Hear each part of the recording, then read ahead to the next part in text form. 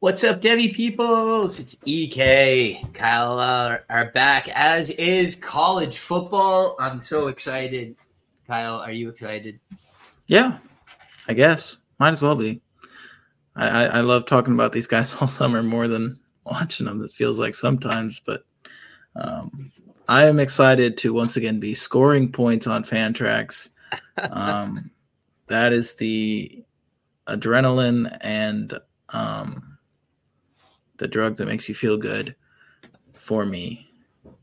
That is the drive. That's what gets you going. I'm excited to have the games back so that we can stop the speculation and see some stuff happen. You know, let these guys show us what they can do. And I know, unfortunately, Kyle, and I'm not going to shame you that much. You said you didn't get to watch the games this weekend, but I was at work. There's no excuse, man. There's no excuse. I watched them whenever I was in the room. Whenever I was in the room with TVs, I was watching the game. I'm just teasing, man. But look, there was some good games, man. There was some welcome back to football moments for sure. That played to death. Caleb Williams scramble touchdown to Todd Washington was a lot of fun. Zachariah Branch was a lot of fun. Audric Estime running dudes over. It's a lot of fun. My college football was back moment from the weekend was before the Notre Dame game when they showed Sam Hartman with the necklace made out of his rib. That was a peak college football moment. And it just felt that was like mid-season form for like no context CFB, right? Yeah, that's the Sam Hartman version of Will Levis putting mayo in his coffee, right? Senseless character moments for these guys that are going to be on TV for the next 12 months, one way or another, or the next 9 months, right, leading up to the draft. So, and like I said, there was some really fun games. I ain't gonna monologue it though, so I guess we'll skip over that and we'll talk about some of our favorite busts and breakouts from this weekend. And I will lead it off. And I alluded to this a little bit already.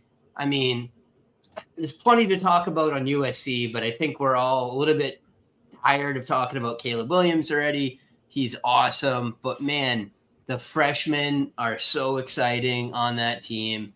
I mean, Zachariah Branch was the leading receiver for the team in terms of catches. Tyler Washington outproduced him. Yeah, right. But but Washington had like 82 yards. So no, Branch and Singer both had 4 receptions. So. Oh yeah, right. So Branch 4 for what was it, 58, and a touchdown, and then one touchdown on a punt return. Exactly, and he had over 200 all-purpose yards in his college debut because he had a bunch of other punt returns too. And man, he looked phenomenal. But why talk when I can show? Let's rock. I mean, we got some Zachariah Branch highlights from this weekend right here for you guys. How excited are you for this kid, Kyle? In the long term, I mean, Branch is going to be a star. I mean, I had him as my 7th ranked Devy wide receiver going into the season before he had ever played a collegiate snap. That kind of feels too low. So I'm super excited about Branch. He's got blazing speed that he showcases all over the field, both in receiving, rushing, and even returning. And I think he's a future NFL star. Yeah. So I said on Twitter during the game, Zachariah Branch was going to be the wide receiver 1 before the end of the season. He might be their wide receiver 1 in the next couple of weeks. I mean, he literally tied for the team leading targets. Just no reason not to feed this man the ball. And particularly if Singer is drawing coverage from top corners on the outside, they're going to move this kid around, and he's just going to wreck defenses all season. I mean, honestly, I think he could. But here's my issue for 2023 and January 2024. the splits they had with these wide receivers, and I know it was a game that got out of control, but even like before, there were so many guys mixing in. They obviously have like 5 guys that they trust, and they're going to mix them all in, is what it seems like. I mean, Taj Washington had 11 passing snaps. Zachariah Branch had 16 passing snaps. Jacoby Lane and Deuce Robinson both had 12. Singer had 20. Lemon had 13. Rice had 18. Mario Williams had 23. Kyron Hudson even had 13. Like, this is, I think they just have too many weapons, and they have a quarterback who's good enough to spread the ball out, that none of these guys are going to be elite CFF assets. They'll all be good, and they'll all have great weeks, but I don't think there's a week-to-week guy.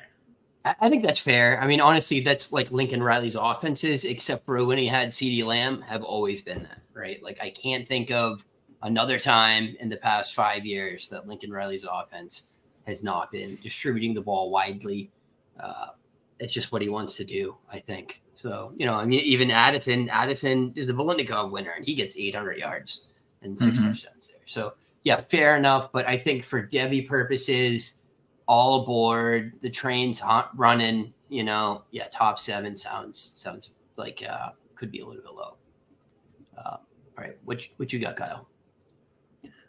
I do want to stick with the USC passing attack real quick. I mean, I want to highlight Dorian Singer, a guy we talked about all offseason. He had 4 targets for 4 receptions, 41 yards, and a touchdown. Deuce Robinson, another true freshman, kind of a tight end move slot guy, listed as a wide receiver at USC, a guy that a lot of us hoped would be listed as a tight end for our own fun. He had 6 targets, actually led the team, 3 receptions, 44 yards for him. I mean, that's also a great way to start a freshman season for Deuce Robinson. Obviously, he didn't have the touchdown or the punt return plays, but I think that's very impressive. He's, you know, like halfway to not being a year 1-0, like we like to talk about. And then Mekhi Lemon, the other 4-star freshman or 5-star freshman wide receiver that we really liked. He gets on the field too, pretty early for a freshman. Has 1 target, 1 reception, but gains no yards on the play. I think that's fun to see. I think he'll have enough of a season that we're not like about to drop him in any means. So excited for these young guys. And then Quentin Joyner got on the field too at running back as a true 6 freshman. Carries. Yeah, very interesting. But I will move on to my breakout. And my breakout is like a 5th-year breakout here.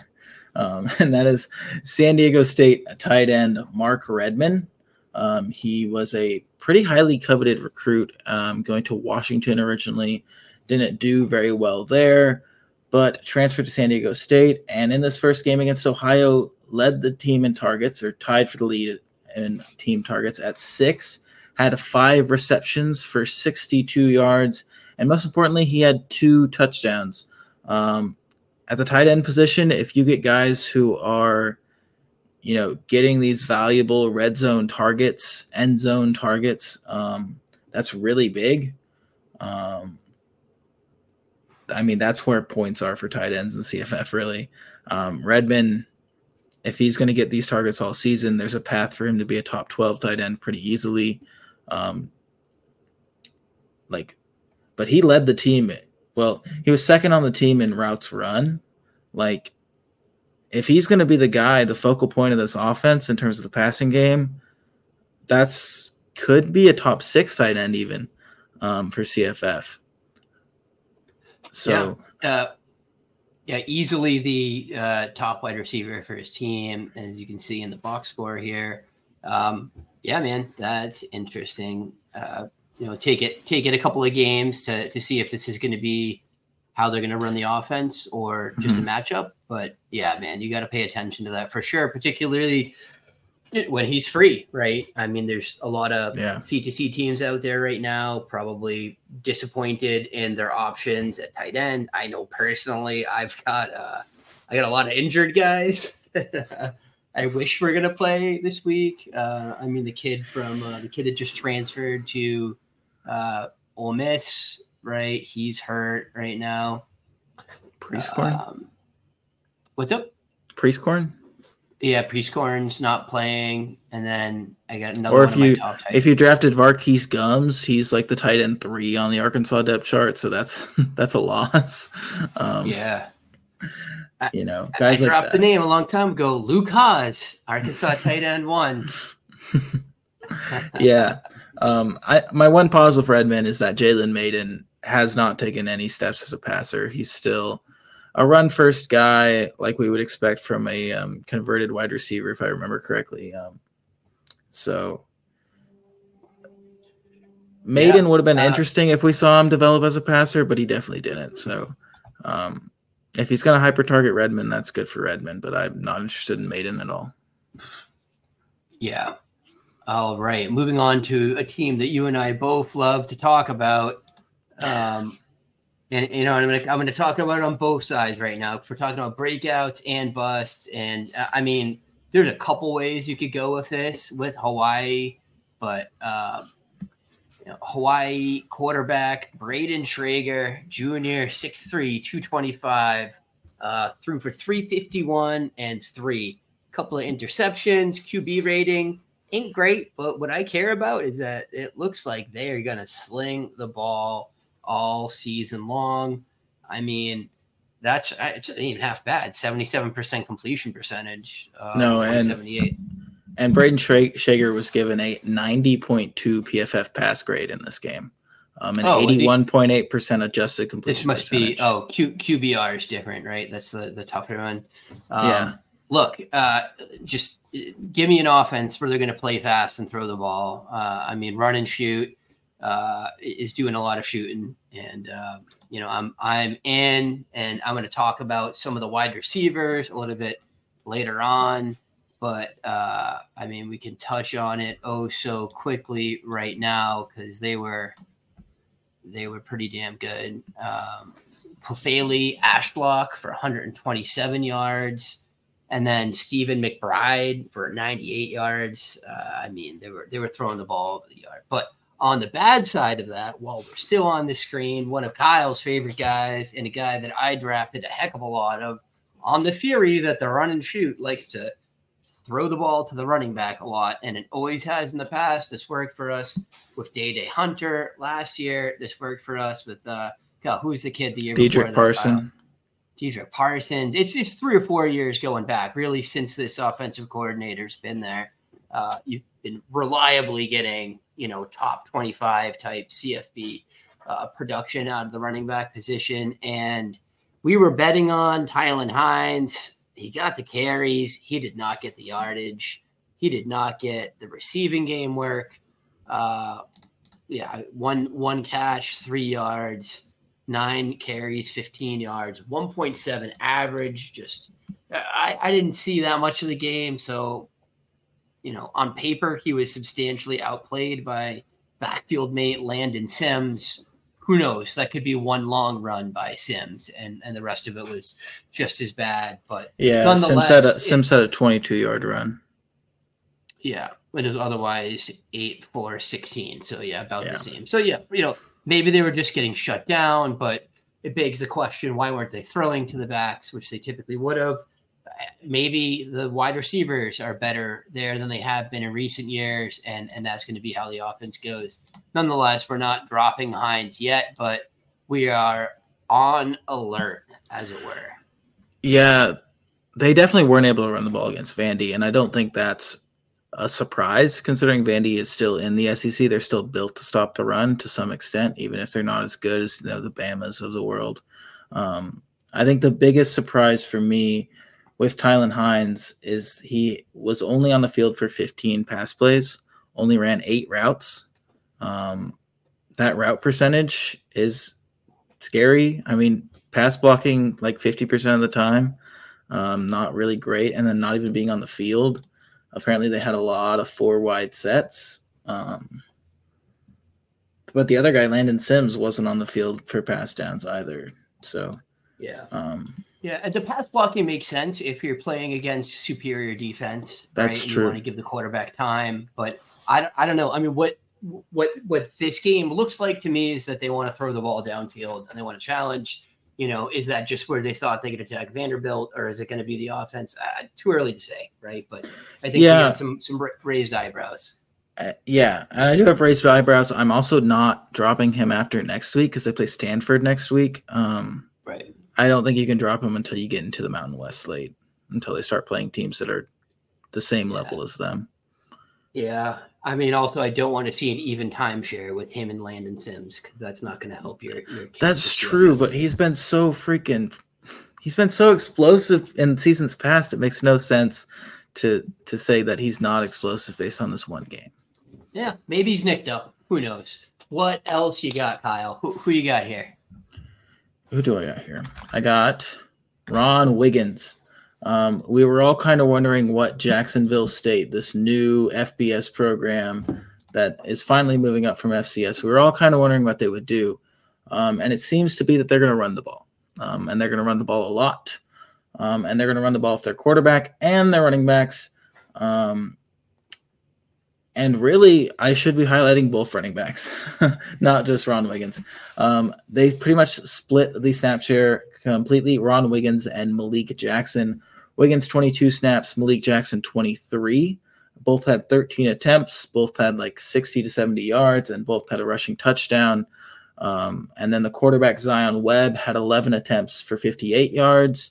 So this is a team that's going to run the ball. I think Ron Wiggins, I think Malik Jackson are both going to have weeks where they do very well.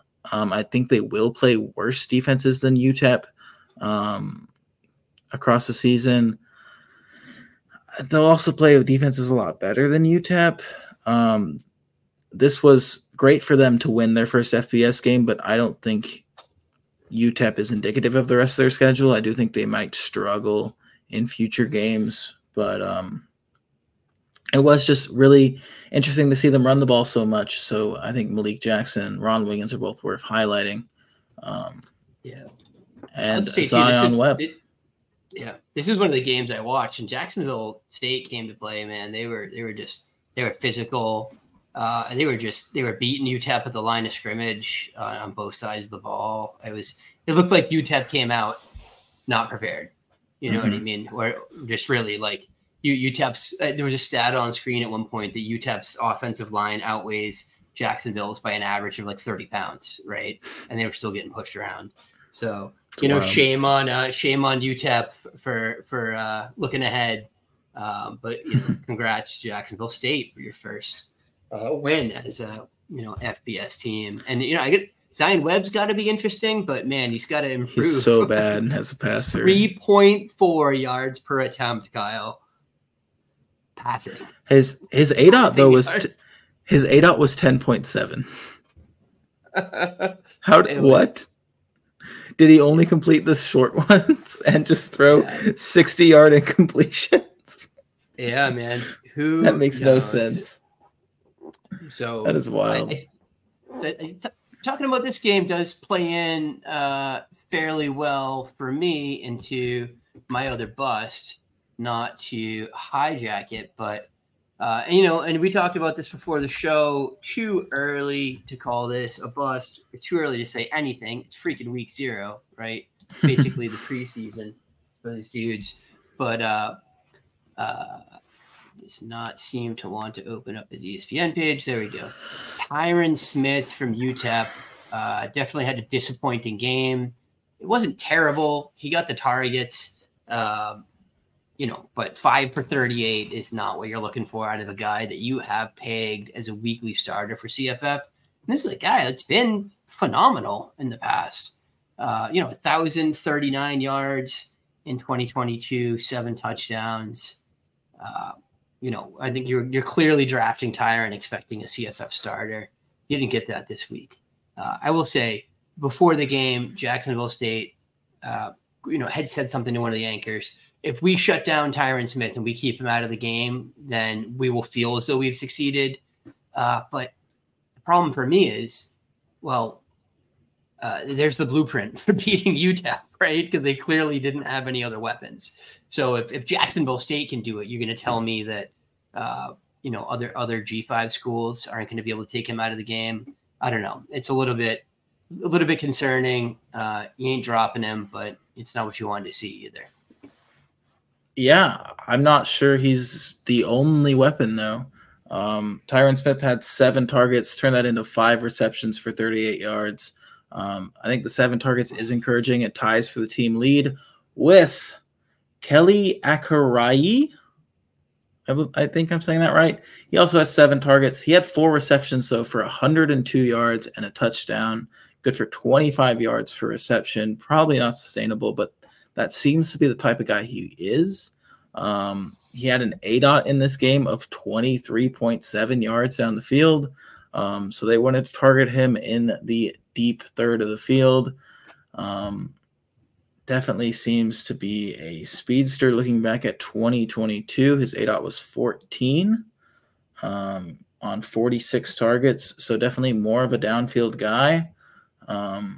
But he had one of the best games of his career in week 0 against Jacksonville State. So I think that's worth mentioning. Yeah, Akarai Jr., 6'1", 194, listed by ESPN. So, yeah, could be an interesting option there. Is Hardison good enough to really support 2 wide receivers? I don't know. But, yeah, it could be a thing. Time will tell, right? Time will tell. All right, so you got some busts for us too, Kyle. I do have some busts. The first of which is a true freshman, which it feels a little wrong to dog on a true freshman's week 0 performance, but I'm gonna do it. All about expectations. Yeah, Cedric Alexander, the Vanderbilt running back, was a guy that a lot of people were excited about, myself included. Seemed to be the week 1, or in this case week 0, starter for Vanderbilt at the running back position, and then he wasn't. Patrick Swan had 7 attempts for 30 yards. Chase Gillespie had 6 attempts for 13 yards. Cedric Alexander gets on the field for just 3 rushing snaps, gets 2 attempts, and turns them into 2 yards. Not super exciting for Cedric Alexander. Not a great start to his career. Obviously, there's still time for him to take over this backfield, but all in all, the backfield didn't even look good. I mean, they averaged just 2.8 yards per attempt for anyone rushing the ball against Hawaii.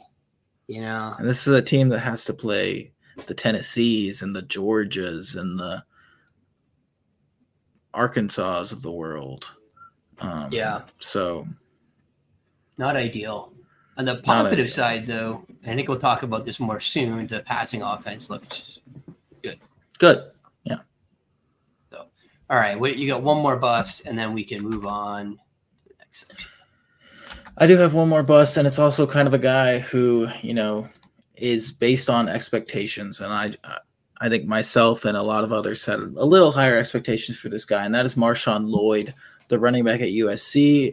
His first game at USC after transferring in from South Carolina, so a little slack for him too. But he saw 9 attempts for 42 yards, while his fellow backfield mate Austin Jones had 6 attempts for 54 yards and 2 touchdowns.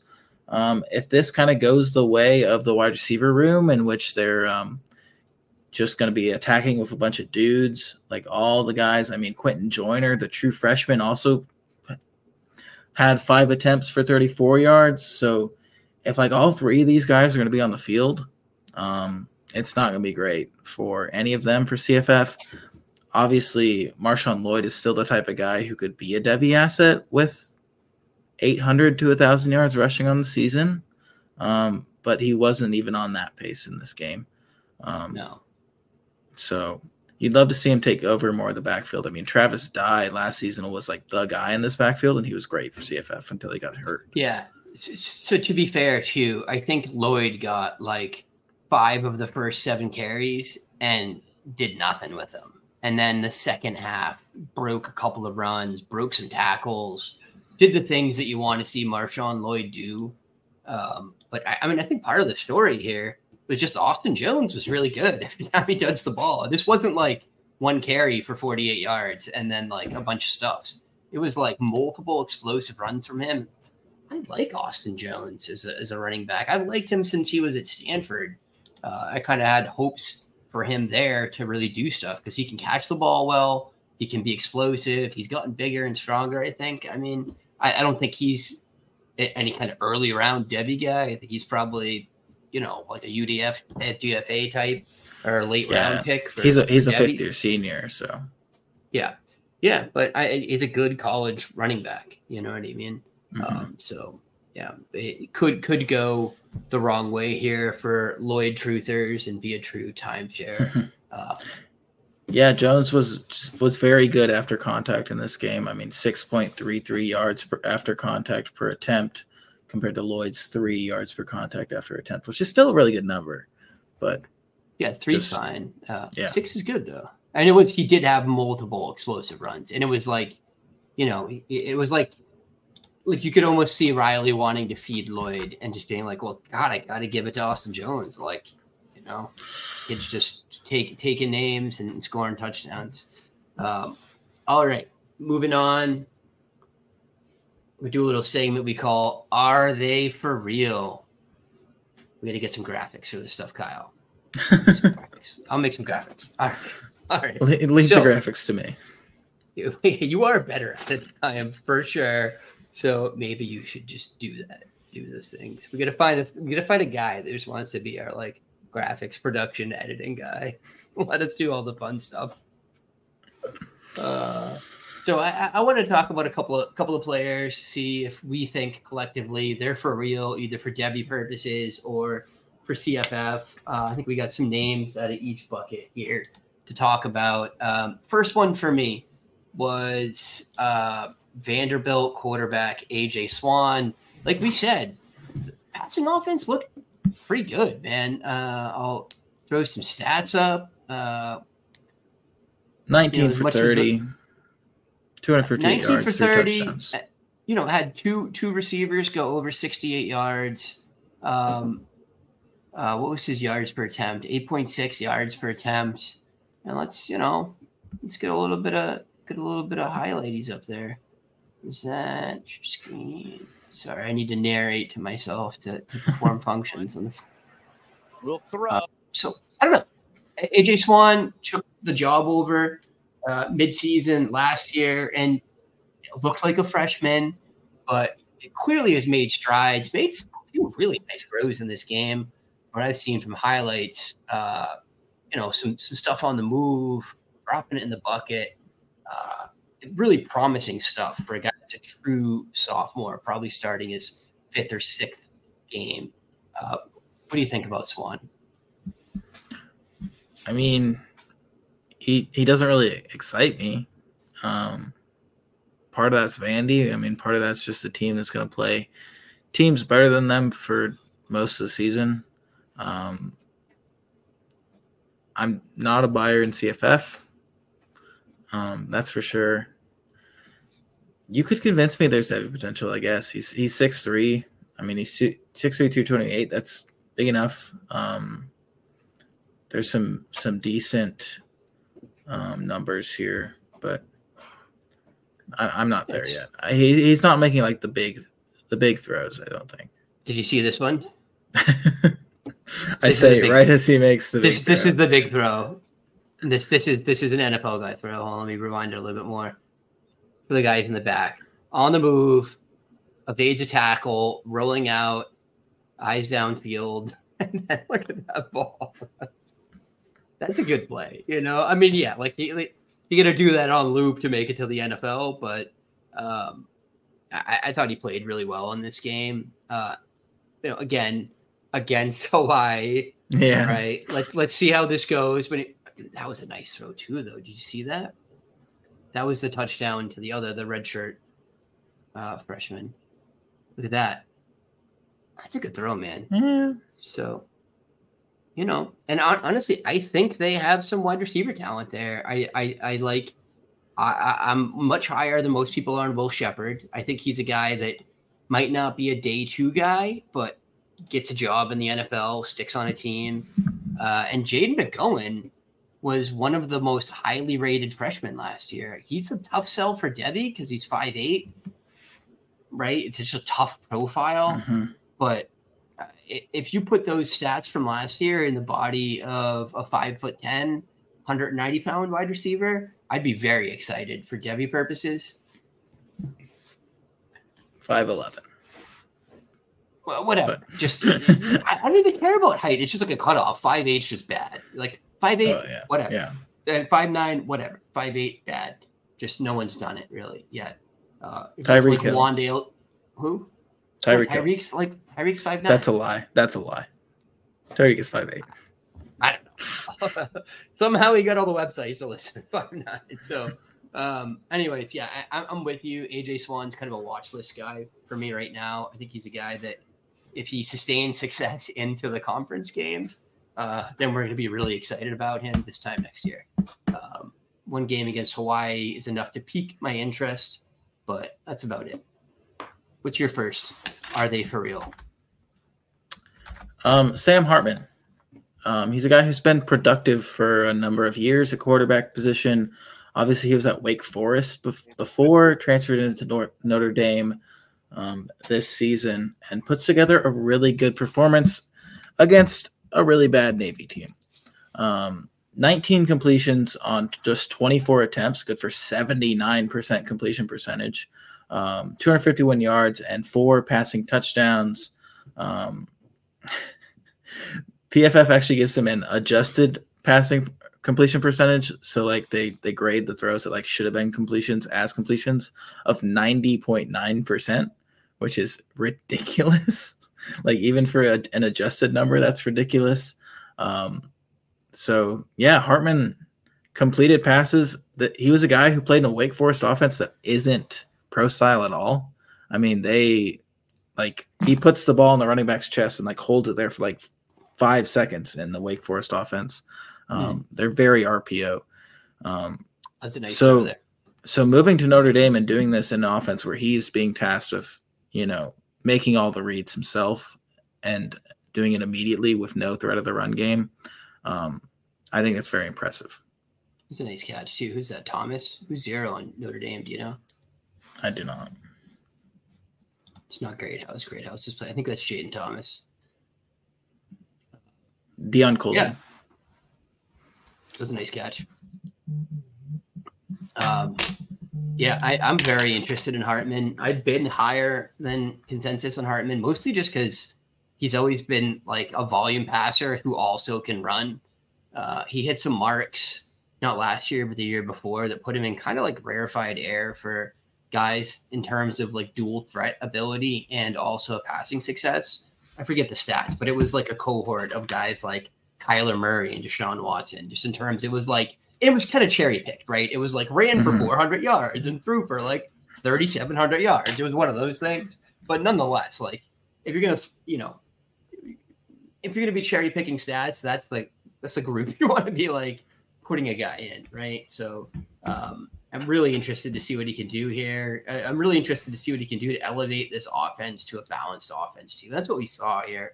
There was a few bad passes I saw from him this game. Mostly they were short touch passes, like stuff to the running back.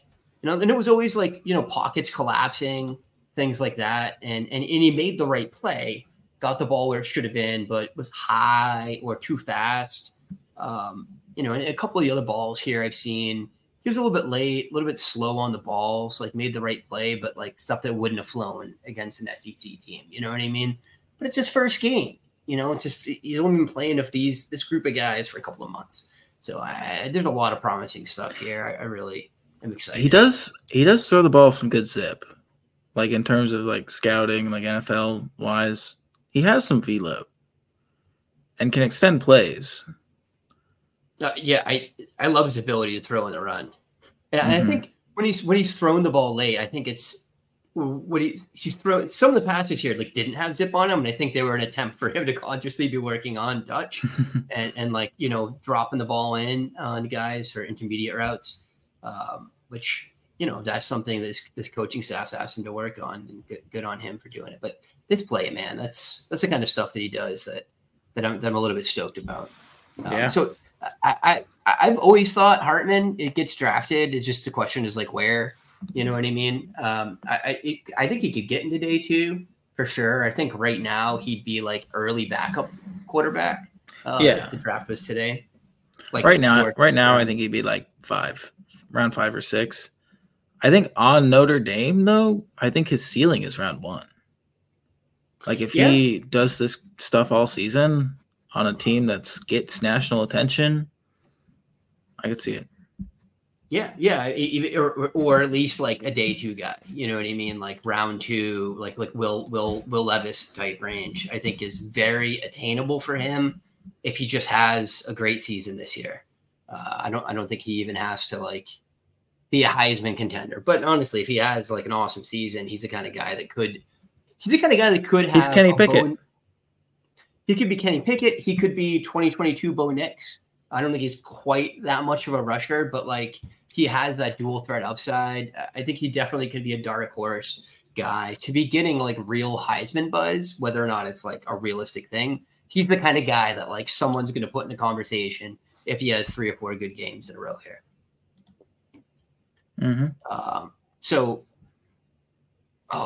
We missed one of my breakouts, so I guess I'll throw him in here for while we're talking about this team.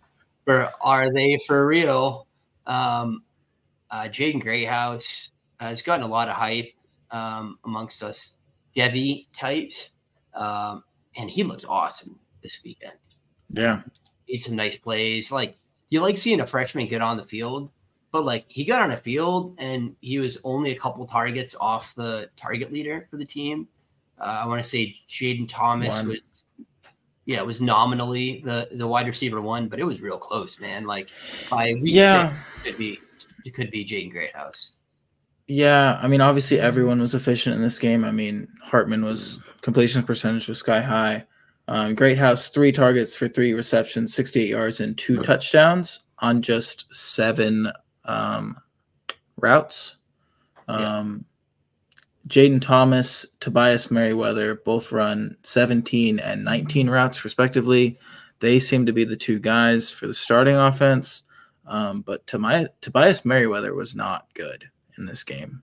I think his job is definitely up for grabs if he's going to play like that all year.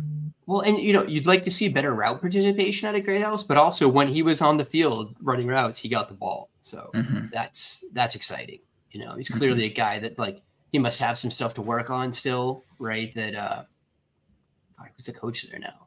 Who took over for Kelly? The one team we didn't do a preview I can see his face is the thing. There was someone we were all very unexcited to have. It was like their DC. It was their former DC. Yeah. So, look, young guys getting on the field early is always a good thing for Devy. The other kind of interesting one is Deion Colsey. Also only ran 4 routes, but had 3 targets and 3 receptions for 45 yards and a touchdown. He's a guy who's had some hype a couple of times and seems to maybe finally be doing something as a junior. Maybe he's a junior. Yeah. And then my other guy. Oh, what did I do? I broke it. Audric Estime. To mute it. Estime. What do you think of Audric Estime while I throw some highlights up here? Audric Estime had 15 rushing attempts for 95 yards and a touchdown and a fumble. I think he's a pretty good back. You're on PFF? Yeah. How many broken tackles did he have in this game? I can never find that one, honestly. You can if you go to the rushing stats report. The bigger screen should be on there. I'm on the rushing stats. You scroll over. His yards after contact was 3.53. His looseness rating 166. He had 16 broken tackles in this game. Someone told me. Yeah, I read that on Twitter too.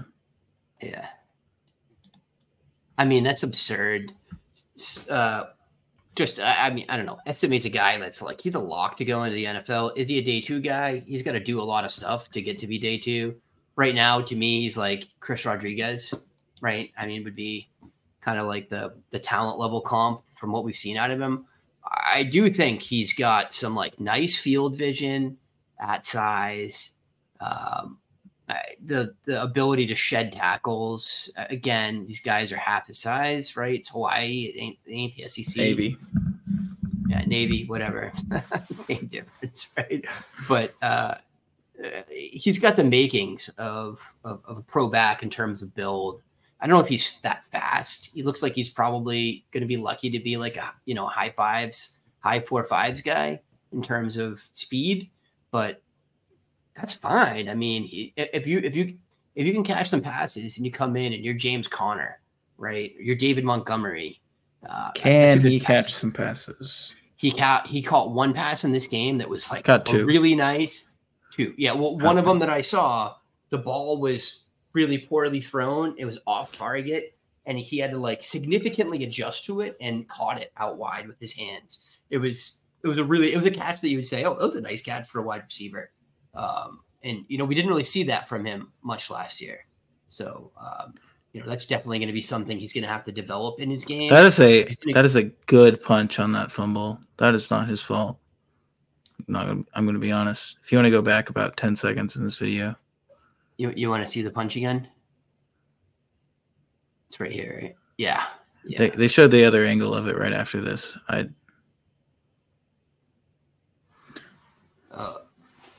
He gets all of that ball. Yeah. I'm not sure that's a ball carrier mistake. No, it's a great defensive play. Even look at this, man. He's just dragging tacklers. Like arm tackles, no thank you, right? Like I don't know. I'm very excited about Estime for CFF. He got all the work, right? He got like more than 50% of the running back work in this backfield. Just was untackleable to these poor midshipmen. Just ruining guys' weekends out there left and right. How do you feel about Estime for Devy? How do you feel about him for CFF? He did have just 9 receptions last year as the starting running back. I think that's cause for concern. He did have 2 receptions in this game, so his 12-game pace is 24, which is enough to quantify him as a decent receiver. But I'm not sold on him. He's not a guy that I think is a day 2 guy, and I don't see it. I think he makes the league for sure. But I don't see him being great. Yeah. All right. So you wanted to talk about Jaden Thomas a little bit here as well. Do you think he's the wide receiver 1 right now for Notre Dame? Yeah, definitely. He led the team in routes run, led the team in targets, led the team in receptions. I think he's the guy for the future of this year, at least. So, and do you think he has any Devy potential? He's a junior, right? Yeah, he's a junior who was a year 1-0. I don't really know enough to tell you at this exact moment. But looking at his profile, I'm hesitant. Yeah, it's tough for me if you haven't broken out by your junior year, right? It's tough. Yeah, he did get 38 targets last year, 25 receptions, 361 yards, and 3 touchdowns as a sophomore.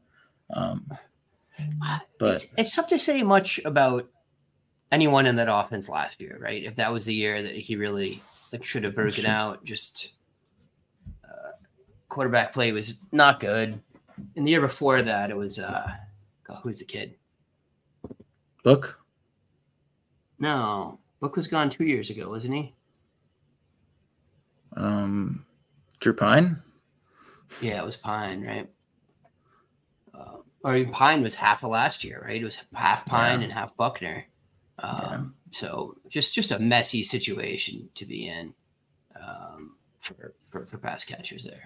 You got anything else to say on Thomas? Yeah, Drew Pine was their leading passer last year. 2,021 yards.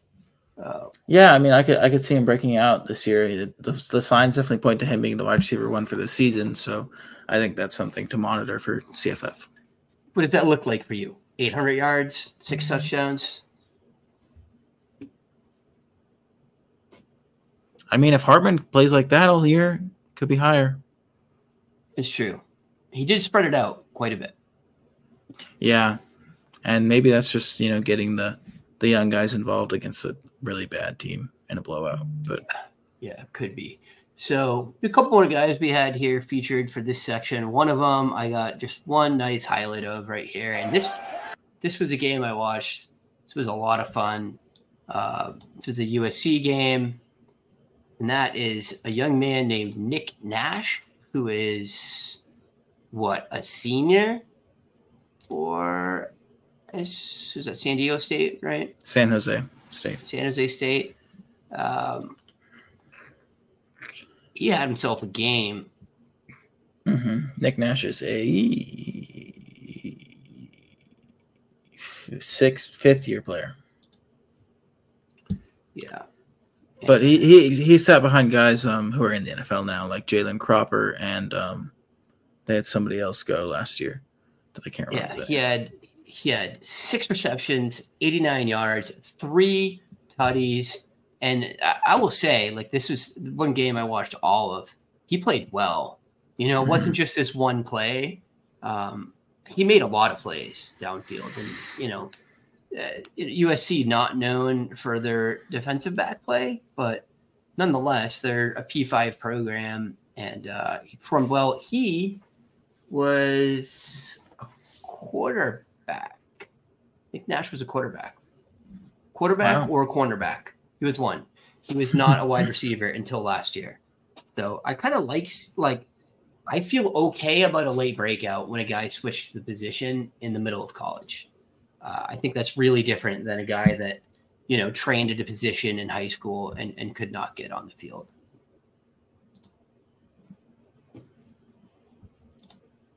I don't know where you would even look up his position, but he had. In 2021, he played 300.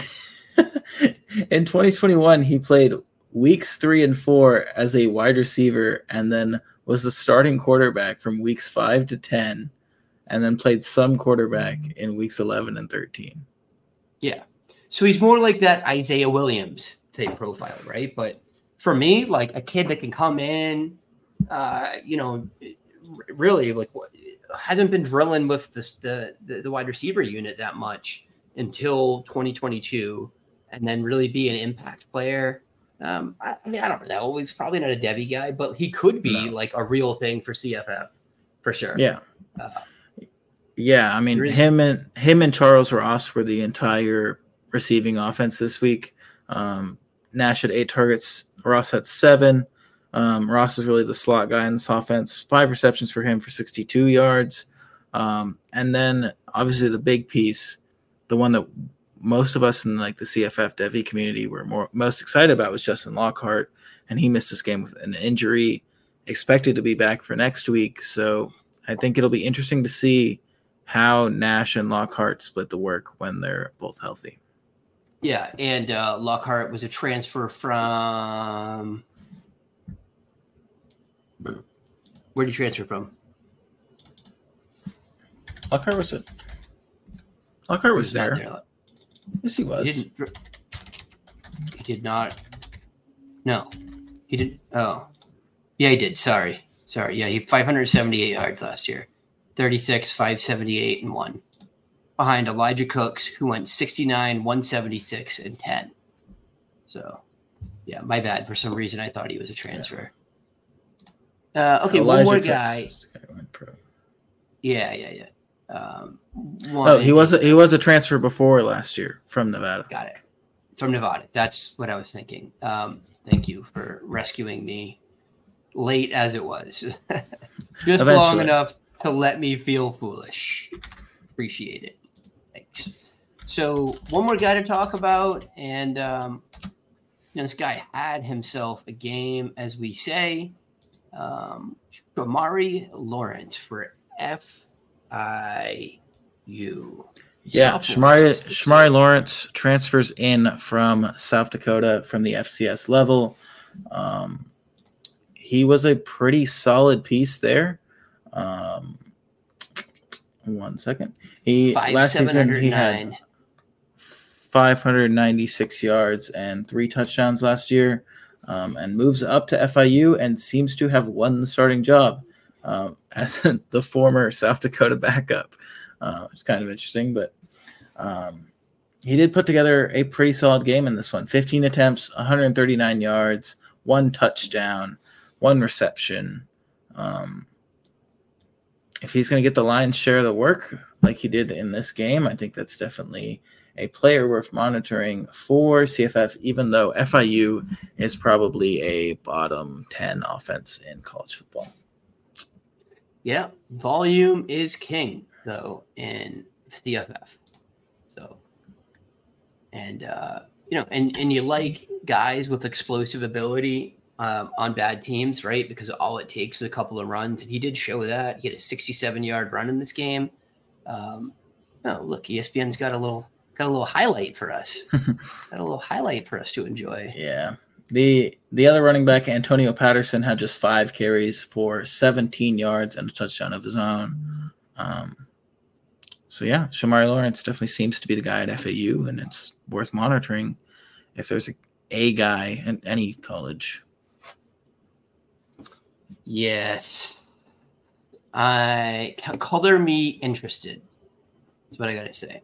So, which leads us in to our next core segment here, waivers. What you doing? And this is tough. This is tough for us because we play in leagues together. But whatever, we probably all know all the same names anyways. So this isn't rocket science, but hopefully we can help 1 or 2 people out there listening that aren't in our leagues make some good waiver plays for themselves. So who are you most interested in? Who is your top pickups this week? And when I threw this out to Kyle pre-game, he said, do they have to have played in week 0? And I said, no. So we definitely went in different directions. All my guys did not play in week 0. All your guys did.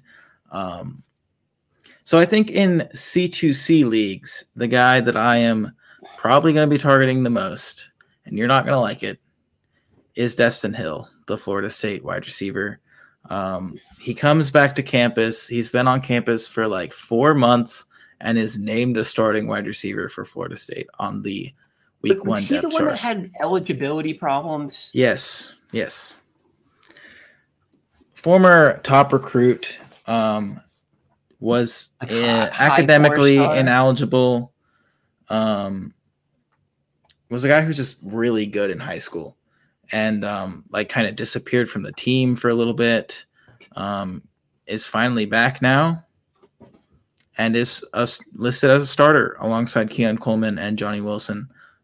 So I think Destin Hill is a guy that I want to get before he does anything.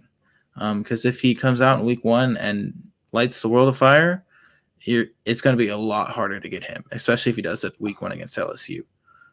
So if I can get him for, 2 fab right now and just drop somebody that I no longer have hopes for, that I drafted too early in a supplemental, I'll take Destin Hill. You think he's going to play over Johnny Wilson and Keon Coleman? No, they're all going to play. Right. He's listed as the other wide receiver. I don't remember what their positions were. And I will say, for anyone who's not super into Florida State looks like it's going to be a good offense this year. Mm-hmm. What's the kid's Jordan name? Travis. Yeah, Jordan Travis. I was talking about him earlier. He's a good quarterback. He's a guy with Heisman hype preseason. He's a guy with NFL hype now. I don't think anyone will be shocked if he plays his way into early round consideration. He's not there right now, but certainly has a little bit of buzz around his name in terms of being a guy that can take it to the next level. Trey Benson, high quality running back, probably an NFL prospect. Day 2 buzz around his name. It could all happen, and if it happens, you want a piece of this offense. For me, it's Keon Coleman. I just think Keon Coleman's a really talented dude. I think I think he plays a lot like Drake London in terms of a big guy with some agility and some lateral movement abilities and some actual route running savvy. But no, I also think Keon Coleman is probably the guy in this offense. I do kind of think Jordan Travis can, somewhat keep up 2 wide receivers, in the fact that like a second wide receiver might be like a top 36 guy, a top 40 guy. And I think Johnny Wilson isn't very good. So I think Destin Hill working out of the slot could be a very interesting piece of this offense. And he is listed as a starter on the depth chart with an or for Winston Wright Jr., the redshirt senior. So yeah, I couldn't care less about a redshirt junior in Florida State. So I'm with you in that. Could be a thing. Yeah, I mean, if Jordan Travis throws for 3,800 yards and 35 touchdowns, then there's a little bit of spread around there. And the other thing is, for Campus to Canton leagues, this is a guy who's still listed as a freshman.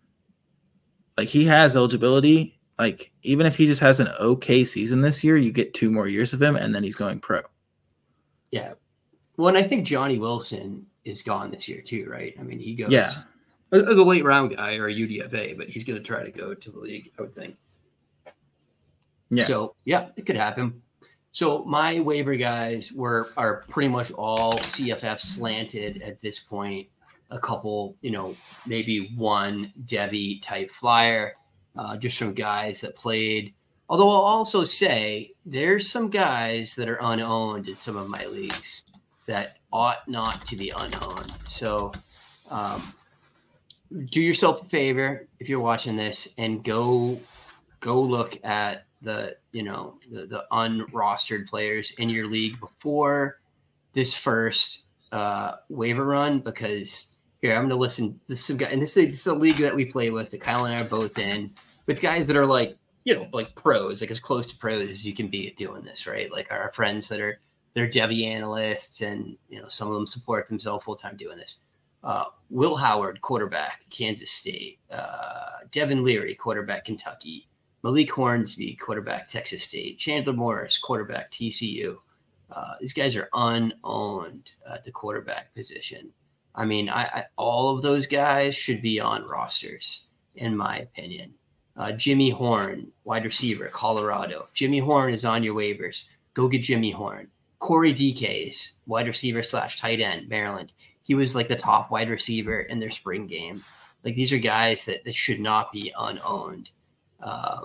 There's one guy that is unknown that is stunning me, and I'm not going to say his name. Say his name. No, I refuse. Be a good showmate. I refuse. I want to make you think about that all day. Cam Camper? Until I get him picked up. Cam Camper. No, I didn't even see Cam Camper, but I need Cam to pick Camper's him up too. That's exciting. I'm just gonna pick them all up.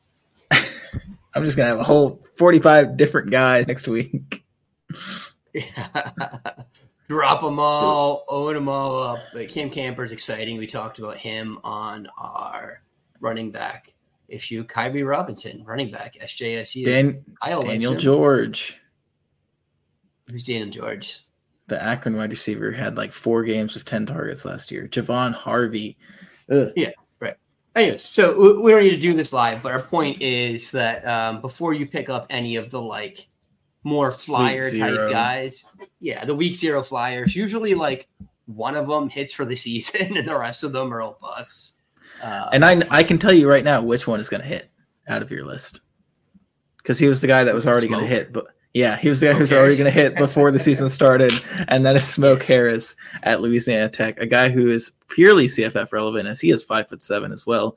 But he is an incredible college talent, right? So yeah. All right. So my top waiver pickup though, Smoke Harris. If he's there, you ought to get him. He's always been good, and he might have a little bit of an upgrade in circumstances this year. So go get him. But I'd say my top, the guy that I'm probably going to target the most is Pofili Ashlock from Hawaii, because if Hawaii throws the ball a lot, I want the true sophomore on the team with alpha size that would have 3 more years of college eligibility. And, a guy in Hawaii is probably going to play, the whole time, right? He's probably not going to the NFL. And if he does go to the NFL, well, then you won, right? Like, you won the game. I'm also... Yeah, right. I'm also interested in Shamari Lawrence, just again, college running back, getting volume, sweet. Tysoon Fomencha, guy that's kicked around various P5 teams and is wound up at UMass, UMass is a G5 team, right? Yeah. Yeah, right. They're like a low-end G5, like barely skin of their teeth G5 team. And he ran for 95 yards this No, year. I'm super interested in Tyson. I mean, he's a former Clemson recruit. He is super athletic. At this level, he's going to kill it. He was a guy who I kind of was interested in before the season, but we just weren't sure if he was going to win the job. Now he wins the job, so yeah, interested for sure. Yeah, I don't know how. Yeah, he wasn't great as a passer. 58% completion percentage, 11.3 yards per attempt. I care about yards per attempt more than I care about almost anything else. That's not bad, throwing to whatever future accountants of America he was throwing to at UMass this weekend. Yeah, who else you got that you want to talk about? Dre McCray? You want to talk about your boy Dre? Of course, I want to talk about Dre McCray, and you can find a lot of me talking about Dre McCray on theundroppables.com because I just released an article today called The Watch List Dre McCray. You can find that there.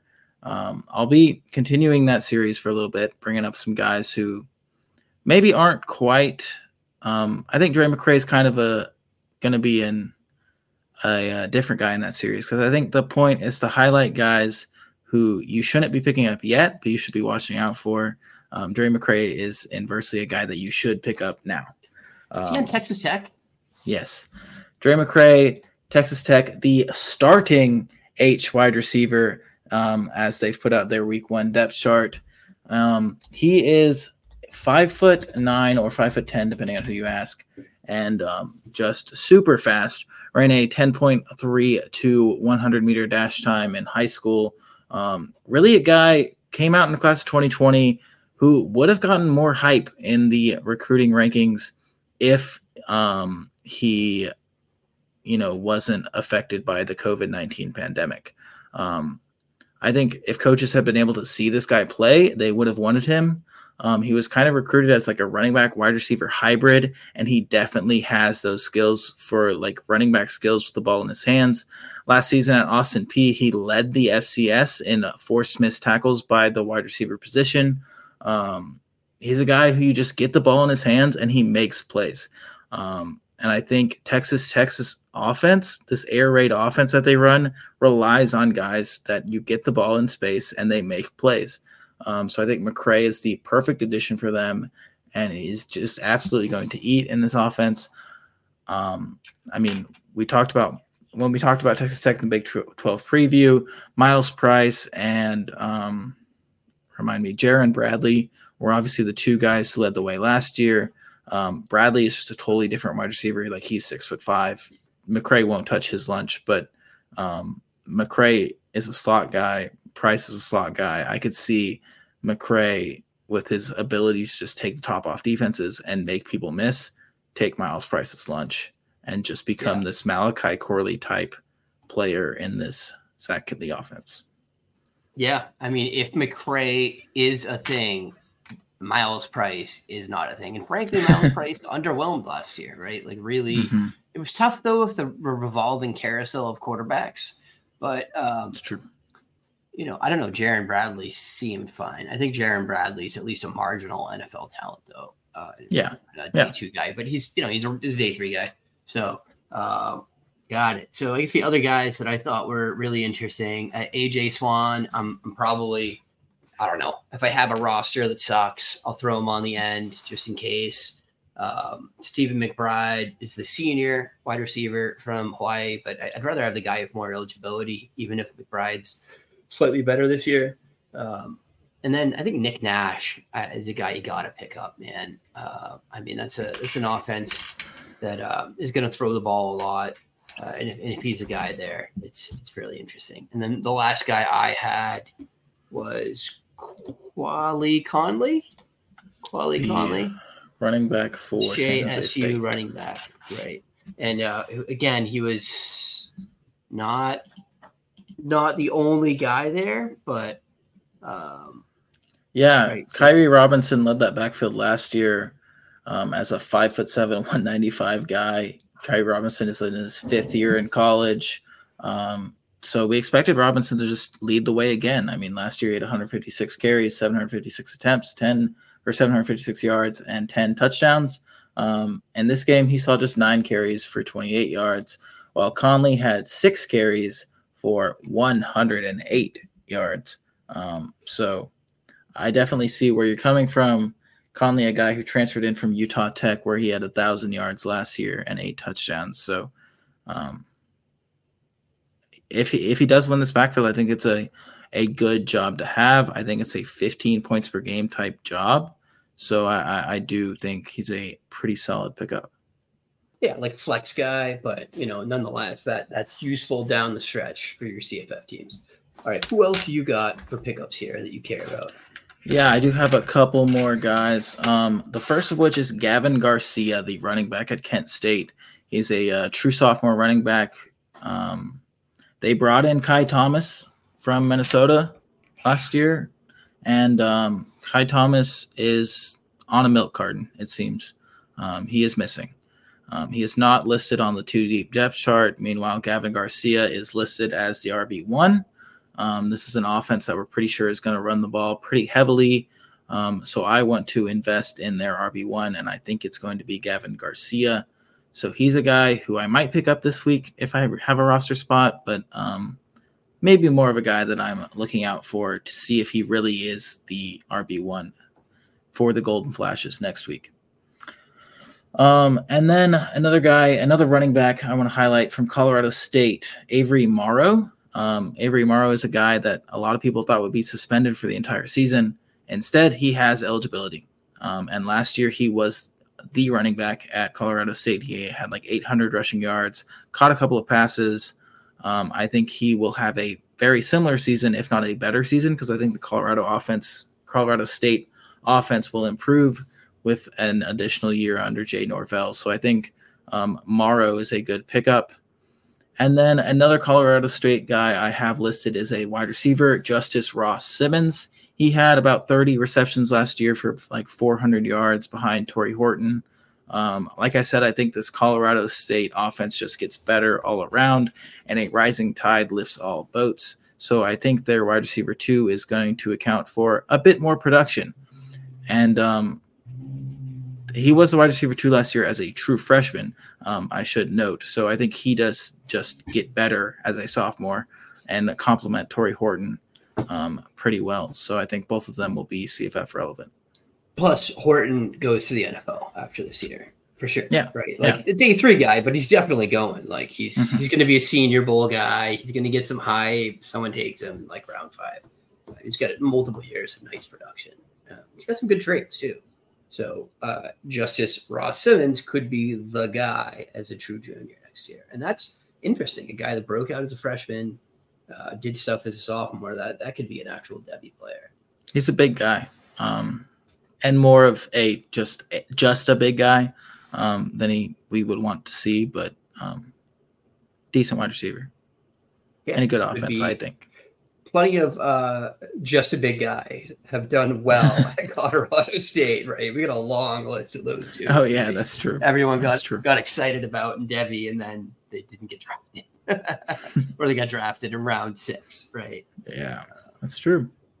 All right, man. I think we did some awesome work here tonight, so thanks for all that. And we're excited to be back in the season talking about football. Excited for some games. Let's call our shots. Let's call some kind of shot here. Call a shot. What's your shot? Okay. Which 4 teams make the playoff? You put me on the spot, Kyle. Yep. I think Georgia, Ohio State,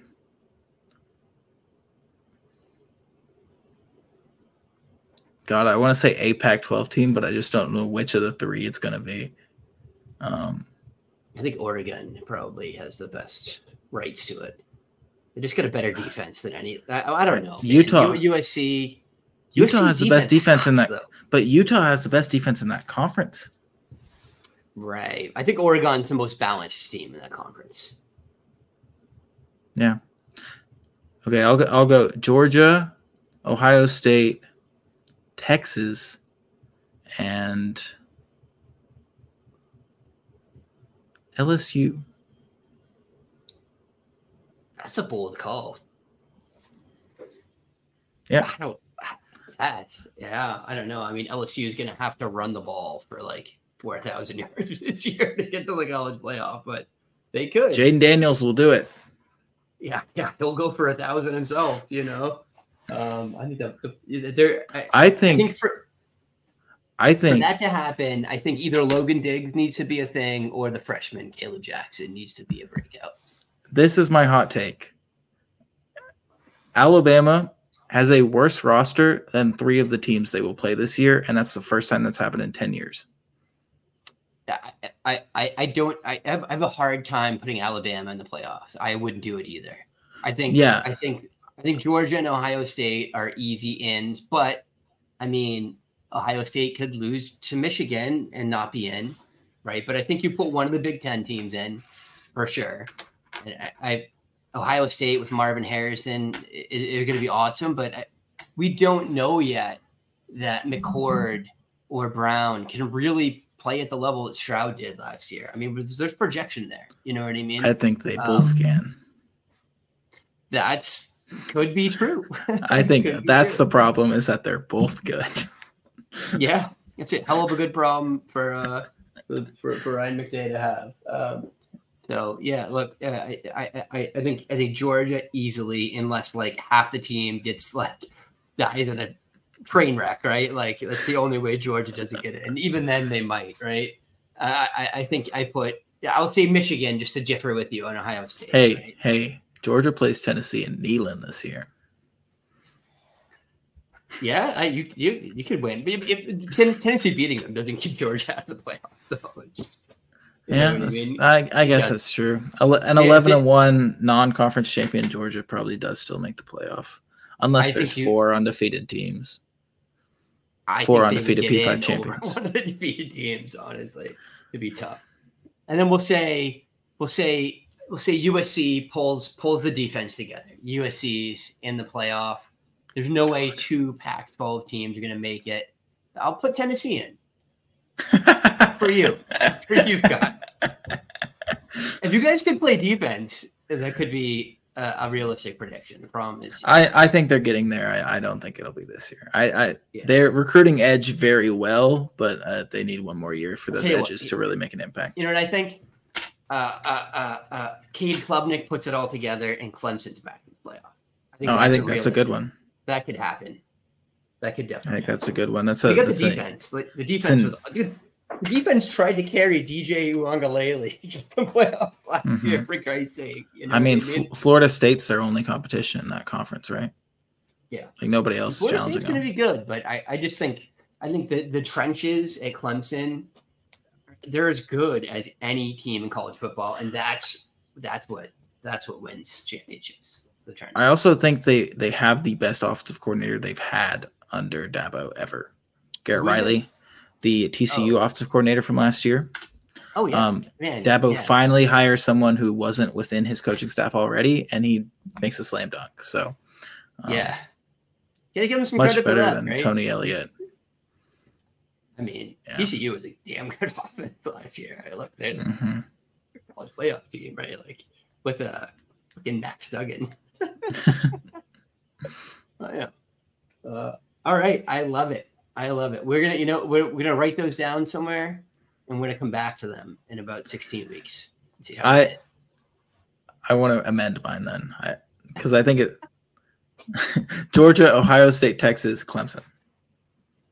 I was feeling bold with that other one, but I don't think that's right. Stealing my gig, man.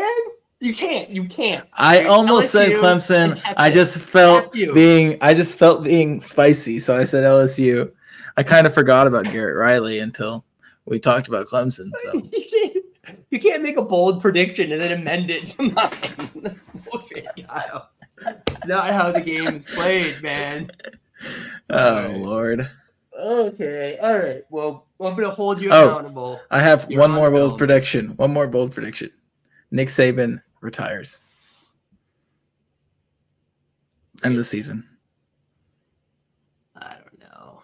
I think he's got that like Belichick, just like old warhorse, like inability to quit. I think it'd take a couple losing seasons or like not playing to his level seasons for him to retire. I think he's tired of it. I don't think he likes the new college football landscape. Could happen. I get it. Who retires first then, Saban or Belichick? You think Belichick retires too? The bad season this year? I think Belichick should have retired, but I think he should have, yeah. Or he could now, That team's going to be better this year, though. They're going to be better. Juju's better than any wide receiver last year. The issue with New England is that the entire division is just so dang good. Yeah, now with Aaron Rodgers there, it's like, yeah. What are you going to do, Yeah, they're definitely the fourth strongest team in the conference, even if they're better than a lot of teams from other conferences. They could be. They're going to have a top 5 defense just because they always do, right? Mm-hmm. All right. That is enough of this nonsense. My friend, we appreciate you all for joining along in our shenanigans. Please like and subscribe. Do those things that we ask you to do so that we can pump up these numbers and someday draw a sweet 3-cent royalty check from YouTube. We appreciate your support, and we appreciate your reviews and your kind words, and let us know how we're doing. Chat us up on the Twitters. Kyle is at KL Fantasy. I am at EK Baller. We'll see you next week. You know what? He did it again. He freaking left the StreamYard instead of ending the live again. Anyway, it's bad when we talk about the NFL on the Devy dose. And he's back to end the stream. I'll edit that out. What did I do wrong?